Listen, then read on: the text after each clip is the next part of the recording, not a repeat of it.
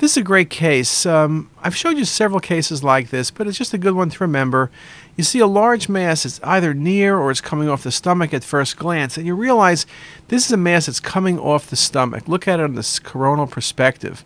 And remember, these exophytic masses, we say they're just tumors. Lymphomas don't have that appearance. Could you have a sarcoma near the stomach, pushing on the stomach? I guess that's theoretically possible. Could it be metastasis like melanoma? Usually not that large. This is a wonderful example of a gastrointestinal stromal tumor. Just tumor to you. Stomach's one of the more common locations.